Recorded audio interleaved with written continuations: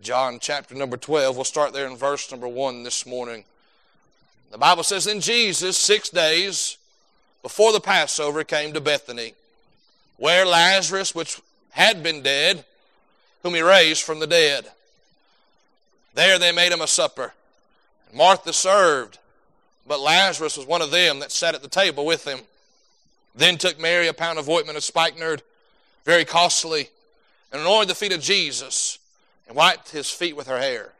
And the house was filled with the odor of the ointment.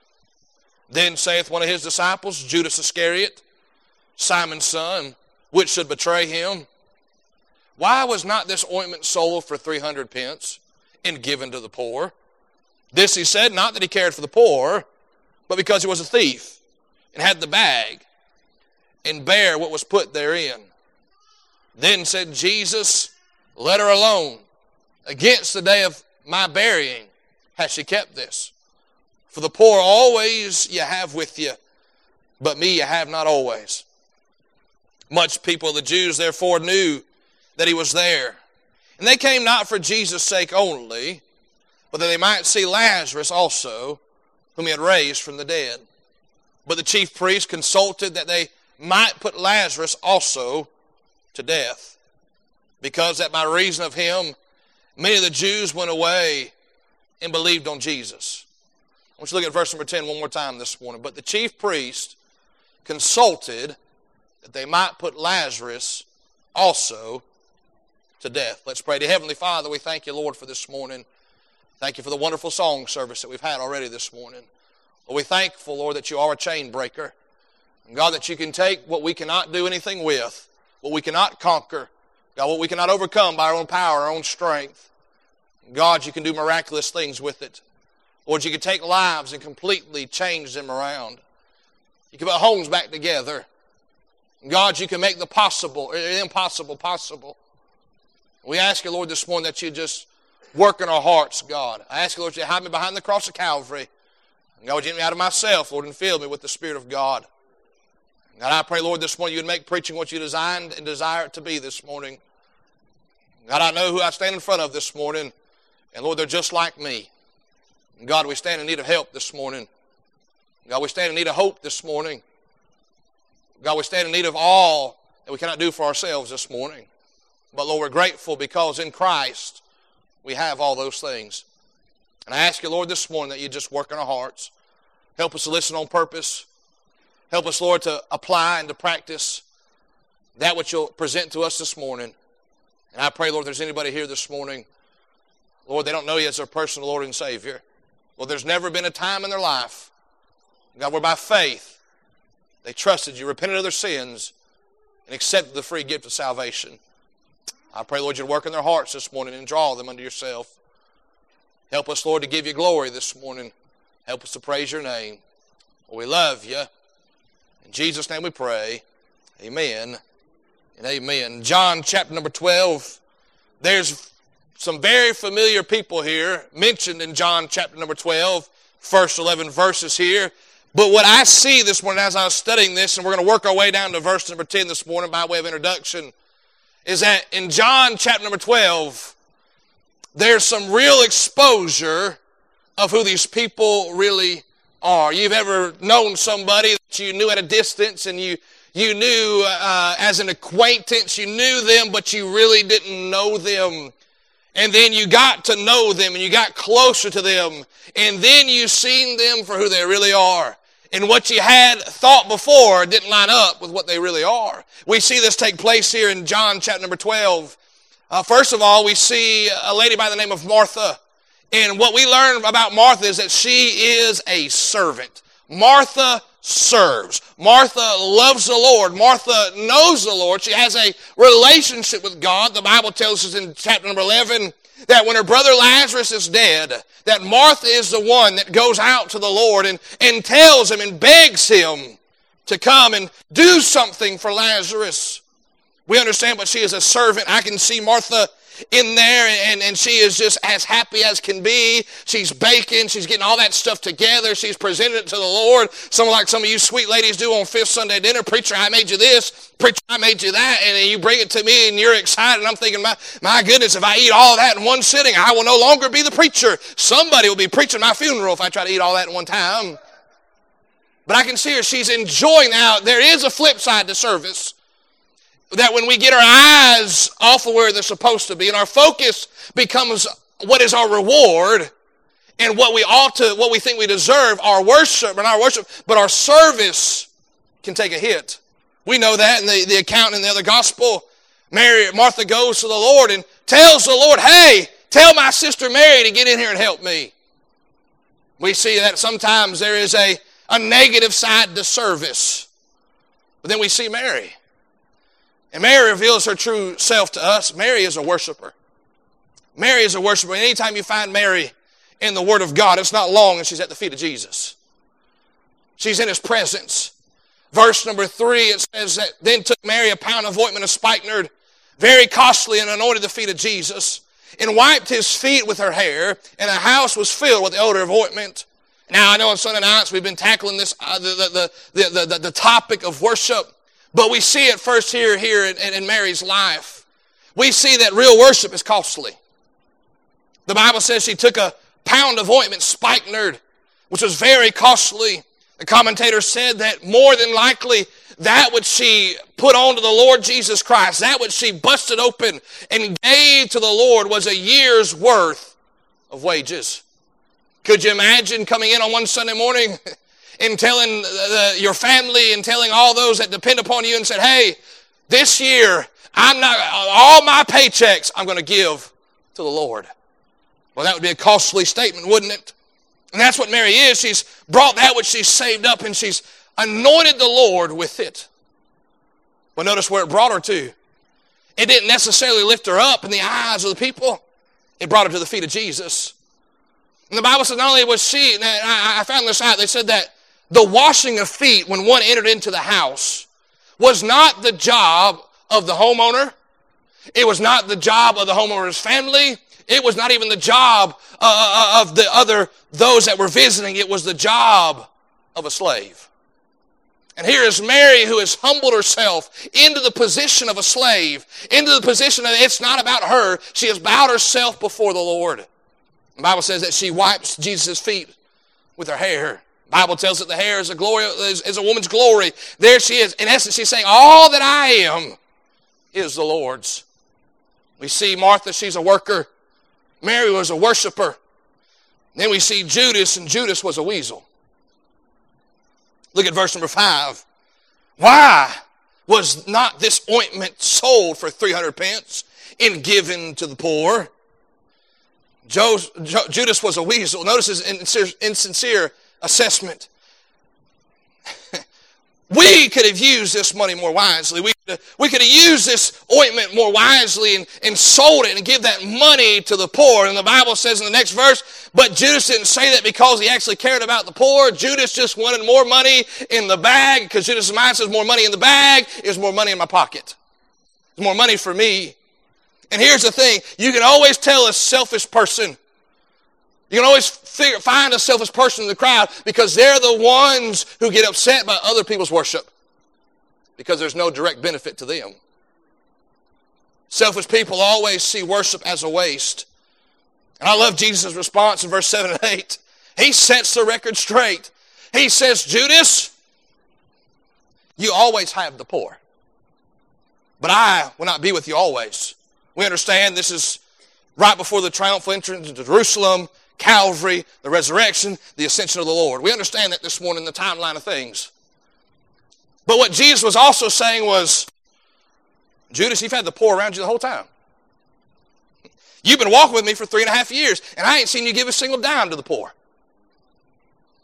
What is Judas doing? Judas is doing what's called virtue signaling.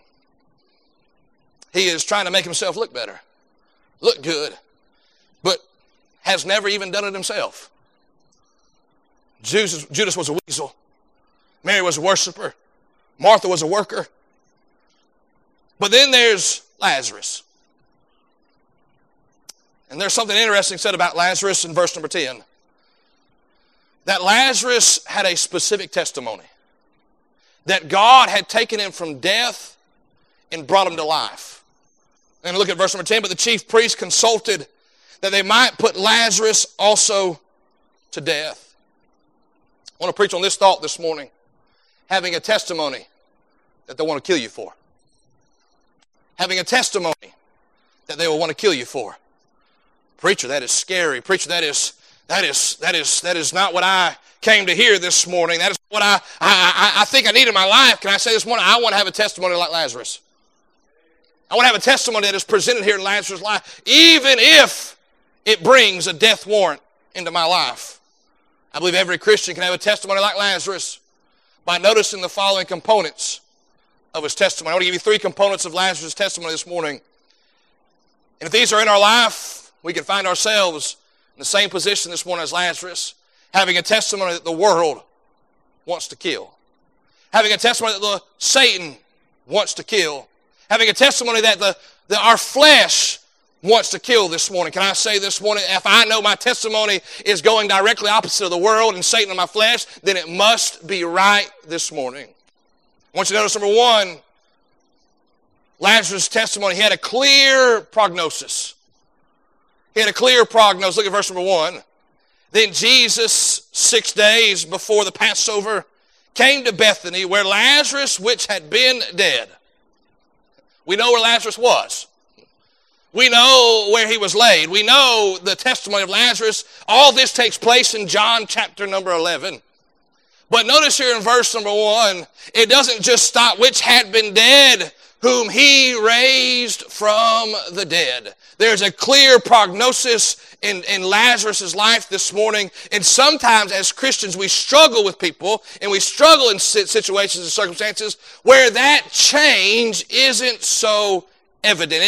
We don't see the immediate change. We don't see what we see from black to white, from dark to light, so to speak. There isn't a presumed growth. I thought by now, I mean, if they were really saved, I thought by now they would have known this part, known this much.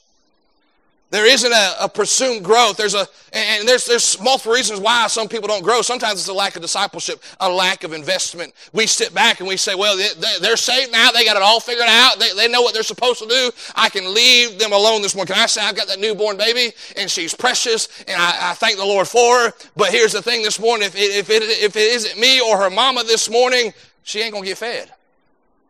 It takes us making things sizable and appropriate for her, and she might get the nutrients she needs. Sometimes people don't grow because there's no investment in them. There's no discipleship. And sometimes it is a lack of determination. They sit back and say, well, now that I'm saved, I got everything I need. I can just go to heaven right now. Salvation is enough. The Bible calls it this way, so as by fire. They got in, and they're going to heaven, but not much more after that, so to speak. But then some, they remove all doubt.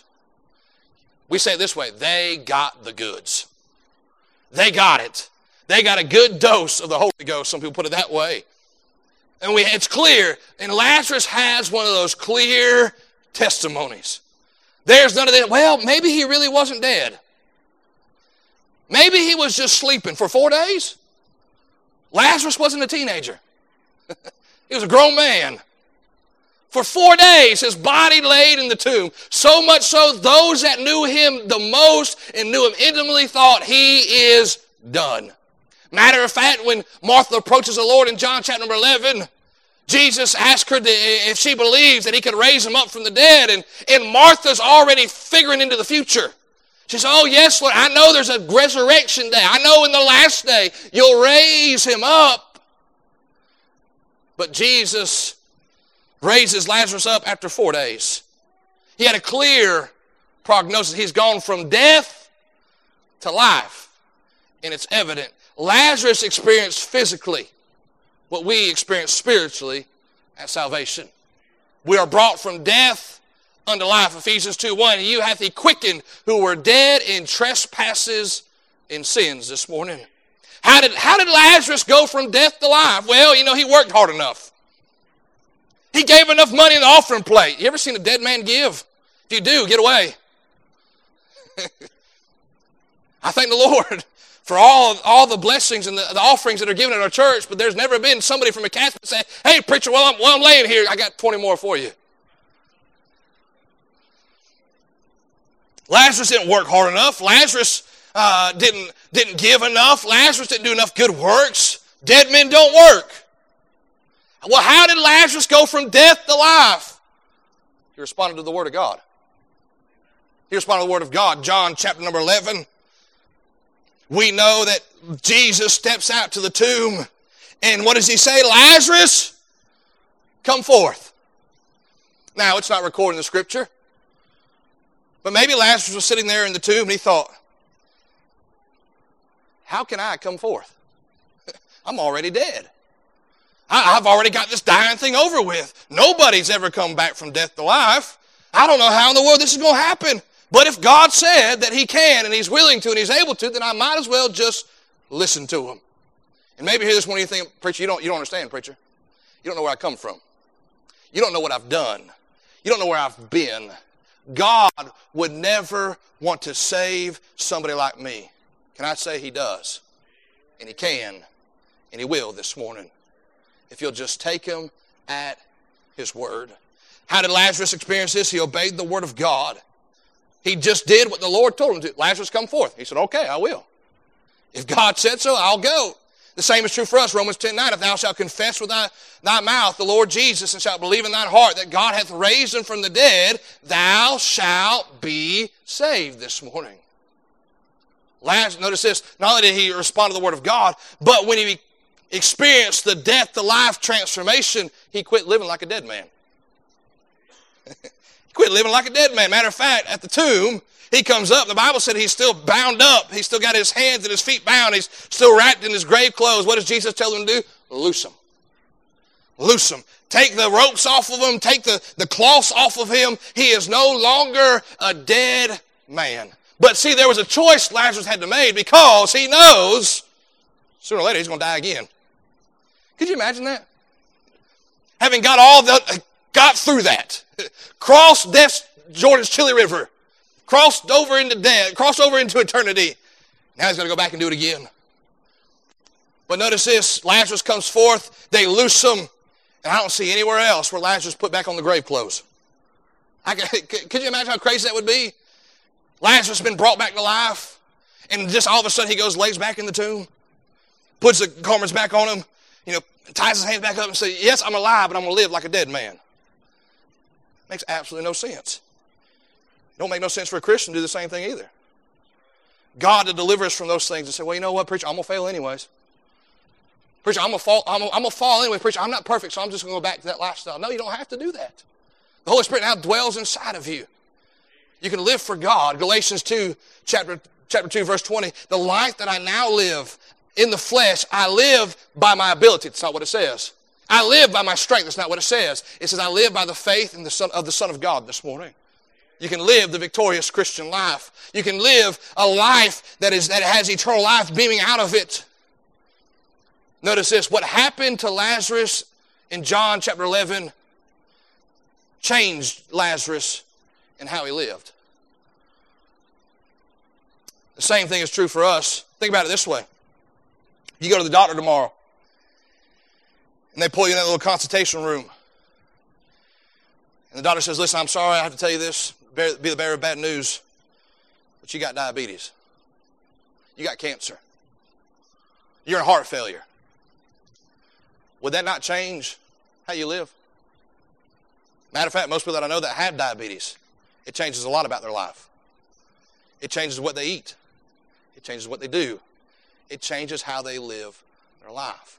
God has saved us. God has changed our life. He's brought us from death to life. That which was dead is now alive this morning. And how come we don't live like that? Lazarus had a clear prognosis. Do you have a clear prognosis when it comes to salvation? You know that God has brought you from death unto life, and you've purposed in your heart that you are going to live like God desires you to live. Notice number one, Lazarus had a clear prognosis. Notice number two, Lazarus had a clear place. Lazarus had a clear place. Look at verse number 2. There they made him a supper. And Martha served. But Lazarus was one of them that sat at the table with him. Growing up, I grew up in the heyday of television talk shows. Oprah, Ricky Lake, Maury Popovich. I mean, when I missed school, that's what my mom watched. I can still remember watching those things, and that was back before Maury was just worried about finding out who everybody's baby daddy was. But I remember one day I was watching Maury. I probably should have been outside playing. Probably would have done me a whole lot more good. But I was sitting there watching it, and he had this lady on named Sylvia Brown.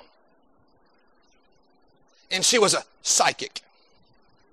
And she could talk to people supposedly on the other side. Loved ones that had crossed over, loved ones that had already passed away. And she would walk around that crowd and she'd say, I'm seeing somebody with a green t-shirt on. And somebody said, that was my grandpa. He always wore a green t-shirt. Well, he told me to tell you that everything's going to be A-okay. As a young boy, I just sat there with my mouth wide open. Thought, how can she do that? How is that possible? How can she communicate to people on the other side? As I grew up, I found out a lot of it's fake. A lot of it, you say, Preacher Maury would lie? Oh yeah, if it brings money to his pocket. If it entertains you. Majority of that's fake. She can't talk to people on the other side. And those that claim to and those that actually practice, I'd stay away from them. Because they're diving into things and getting into things that are not godly. That don't line up with the Word of God. They're playing with devils and demons. But here, I remember seeing that and thinking, how could she do that? But that was reality in Lazarus' life. He had been to the other side. He had gone and left this world and entered into another one. He had seen things that no man had ever seen and came back to talk about it. Just imagine what Lazarus could have done. He could have grabbed him a following. He said, come hear me. I'll tell you what it was like on the other side. I'll tell you what I seen. I'll tell you what I heard. I've been on the other side of death and I know what's there. Can I say this morning, if I'd have been alive when Lazarus, I would have had to ask him. Lazarus, tell me what it was like. What did you see? But notice here, Lazarus isn't building a following. Lazarus isn't going out and drawing a crowd. He isn't trying to be popular. He isn't bringing prestige into his life and power. Where do we find Lazarus? He's at the table with the Lord.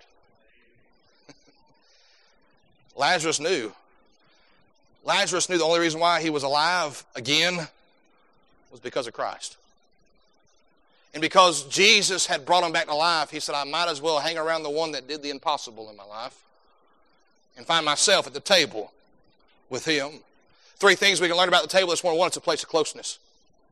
It's a place of closeness. You got to realize, the Bible tells us that there was a great crowd that followed the Lord. There's more people in the room, but not all of them at the table. But Lazarus at the table, he's in close fellowship with the Lord. Let me explain it this way. There's a lot of people that I don't mind talking to, I don't mind being acquainted with, I don't mind speaking to. But not everybody is going to come hang out at my dinner table. Not everybody's going to come hang out at my house. It's a place of closeness. Being in the presence of God's people is a whole lot different from being in the presence of God. There's a lot of people there that day in Martha's house, in Mary's house. But yet, it only lists for sure that Lazarus was at the table. Fellowship with the Lord. It's a place of closeness. It's a place of sustainment. Why was Lazarus close to the Lord? Obvious answers. He was living an impossible life. He knew. The only reason why he was there is because of Christ.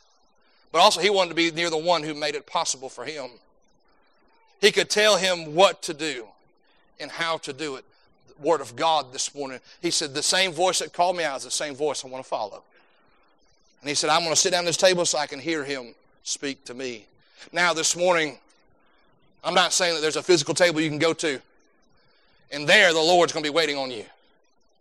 But he has provided a table for us. That every day we can get up and say, Lord, before I go anywhere else today, I'm going to sit at the table for a little bit and let you talk to me. Let you speak to my heart. Let you encourage me, strengthen me, convict me. Lord, do what you want through your word this morning. Because, Lord, the same word that brought me eternal life is the same word that's going to tell me how to live the Christian life. It's a place of closeness. It's a place of sustainment. Let me ask you this morning, how often do you read the Word of God in your daily Christian life? It's a place of closeness, sustainment, but it's also a place of fellowship. Our society needs more dinner tables. Something that's missing in our day and age. I remember growing up being a young boy, and with like clockwork, every night we sat down at the dinner table, and we talked, and we ate. It's missing nowadays. It's one of the things as our family we strive to do. To have at the end of the day when we come together, we eat dinner. We eat dinner together. Ain't no phones, no TVs. We turn all that off. We talk to each other. Because it's home. It's a place of fellowship. My wife's grandmother has an issue with her leg right now. She's having trouble getting around. And so we've been cooking dinner for this week. And the kids have been taking it down to Becky's grandma's house and eating dinner with her. And Becky's mom was asking us if we could do that. And we said, yeah, that's no problem. We can do that. So she called back Becky's grandma, and we got to chuckling about it. She said, because there's anybody on our property that she wanted to eat their dinner, it was our families. She said, because y'all eat good. We chuckled about that. But here's what I found out. She's enjoyed our dinner. But now, the past week, our kids, Braylon and TR, have been going down there eating dinner with her. And she's enjoyed the fellowship more than she's enjoyed the food with them. Well, TR, we cooked up some fish and Brussels sprouts last night and wild rice, and it was delicious. TR don't like none of that stuff. And I was making his plate to take down there. He said, Daddy, I got to eat fish at great-grandma's house? In front of great-grandma? See, great-grandma don't play. If it's on your plate, you better eat it. He was scared to death. I said, don't worry, son. She can't get up and chase you. I said, you just come back up to the house. But it's a place of fellowship. It's a place of sustainment. It's a place of closeness. It's amazing. God, the Lord, calls Lazarus out of the tomb. We never have a record of him being back at the tomb. But we see him sitting at the table with the Lord. Let me ask you this morning, have you found your place at the table on a daily basis with the Lord? Do we find ourselves faithful to the table that he hath prepared for us? I preach you understand, I got a lot going on. I feel like I'm fighting battles all over the place. Don't worry. He said he'll prepare a table in the presence of our enemies. There's nowhere that God cannot prepare a table. He has it prepared for you this morning. The question is, are you showing up and sitting there? Did you find yourself at the table at Sunday school this morning? Did you find yourself at the table of Sunday night service? Midweek service? Monday morning devotions? Tuesday night prayer? Will you find yourself at the table with the Lord in your daily life? Lazarus had a clear place. Lazarus had a clear prognosis. Notice number 3 this morning, Lazarus had a clear pole. Verse number 9, much people, the Jews, therefore knew that he was there. And that they came not for Jesus' sake only, but that they might see Lazarus also, whom he hath raised from the dead. Look at Lazarus. He's out there. I mean, he's out there strumming up a crowd. He's out there, Lazarus is out there with his bullhorn preaching at these people. He's out there drawing up a crowd. He's out there being a firebrand. He's out there using shock and awe tactics. He's out there trying his best to amaze these people with what God has done for him. Well, the Bible said he's just sitting at the table with the Lord. Here's the interesting thing. We don't have any direct words of what Lazarus said. There's no recorded words where Lazarus said, hey, this is what happened to me, boys. This is how it happened. This is what the Lord did. But yet, there was something about Lazarus that not only did the Lord draw people, but the testimony of Lazarus was drawing people in that direction. His testimony stirred the hearts of others. Why? He had something they didn't have. He had experienced something they had never experienced. He has gone from death to life. They could just tell there was something different about Lazarus. He had something they didn't have. They could see it how he lived. He no longer lived like a dead man. He no longer lived like he used to live. Now he's living as one who has life. eternal. His testimony stirred the hearts of others. Verse number 9 said they came to see the Lord, but also to see Lazarus. But notice this, he stirred the hearts of others, but his testimony pointed them to Christ. Lazarus said, well, thank you so much for coming to see me. Look what I've done. Look what I've accomplished. Which would be absolutely nothing without the Lord. His testimony pointed them towards Christ. Look at verse number 11. Because that by reason of him, many of the Jews went away and believed on Jesus. Lazarus, how do you go from death to life? Well, you join the synagogue. You go to church. You study the Word of God. You become a Pharisee. You do this. That's how you go from death to life. They said, Lazarus, how did you do? How did that happen? Lazarus said it was him. It was Jesus. He just called my name and I obeyed. And he let me experience something that nobody else had ever experienced. The kind of testimony they wanted to kill was one that pointed them towards Jesus. Can I say this morning, I want to have a testimony that'll cause people, that cause the world to want to kill me. Because everybody who comes in contact with me, everybody who God allows me to cross paths with, I point them to Jesus. I don't know anywhere, I don't know that much church history on this part of Lazarus, but I don't think they killed him. He just kept pointing people to Jesus and showing them the right way and how what Jesus could do for them. He had a clear pole. Let me ask you this one: who are you pointing towards Christ? They look at you and they see something different about you. And they give you the accolades. They say, man, you are a wonderful person. There's just something different about you. And you say, oh, it's not me. It's Jesus Christ, the one that saved me and changed my life. Now, here's the thing. When you evoke the name of Christ, expect pushback. In our society, you can talk about God. You can talk about a higher power. You can talk about a spirit out there in the vast universe. You can talk religious matters, but don't you bring up that name. Because the second you bring up the name of Christ, everything changes. I was watching a documentary on History Channel. You got to be careful with History Channel. Half the stuff they tell wasn't actually history. But it was about the Colosseum in Rome. And it goes through the construction of it. But I seen somewhere where it said martyr. Came across the screen. I said, I want to see what they talk about. I understand through history there was many Christians that their lives ended in the Colosseum. They talked about a man by the name of Ignatius. He was a leader in the church of Antioch, where they were first called Christians, was in Antioch. Our Bible comes through Antioch. We understand that this morning. Antioch was a special place that God used. The church that God used in Antioch, He used in a mighty way. This man's name was Ignatius. And he was brought before the Roman governor there in Antioch, and the Roman governor said, I will let you go if you'll just declare Caesar God. Ignatius said, I cannot do that. I cannot say that Caesar is equal to Jesus. I can't do that. And so his punishment was death in the Colosseum. It's an amazing story. They said he traveled, I can't remember how many miles he traveled from Antioch to Rome to go into the Colosseum. Along the way, Christians who were concerned about him, Christians who had heard what was going on, tried their best to allow and make an escape for Ignatius. They said, you can just leave. By night, they would try to pull him out. He said, no, I will not leave. I will not run from this. This is what God has designed for me and desires for me. God is going to allow this to bring glory to His name. So Ignatius made the trip to Rome. And they brought him into the Colosseum. And his punishment was death by mauling, or death by animals. A lion, to be specific. History says that Ignatius walked out there as calm as could be, praying and asking the Lord to use his life for His glory. He prayed, and calm as could be, Romans all around him cheering for his death.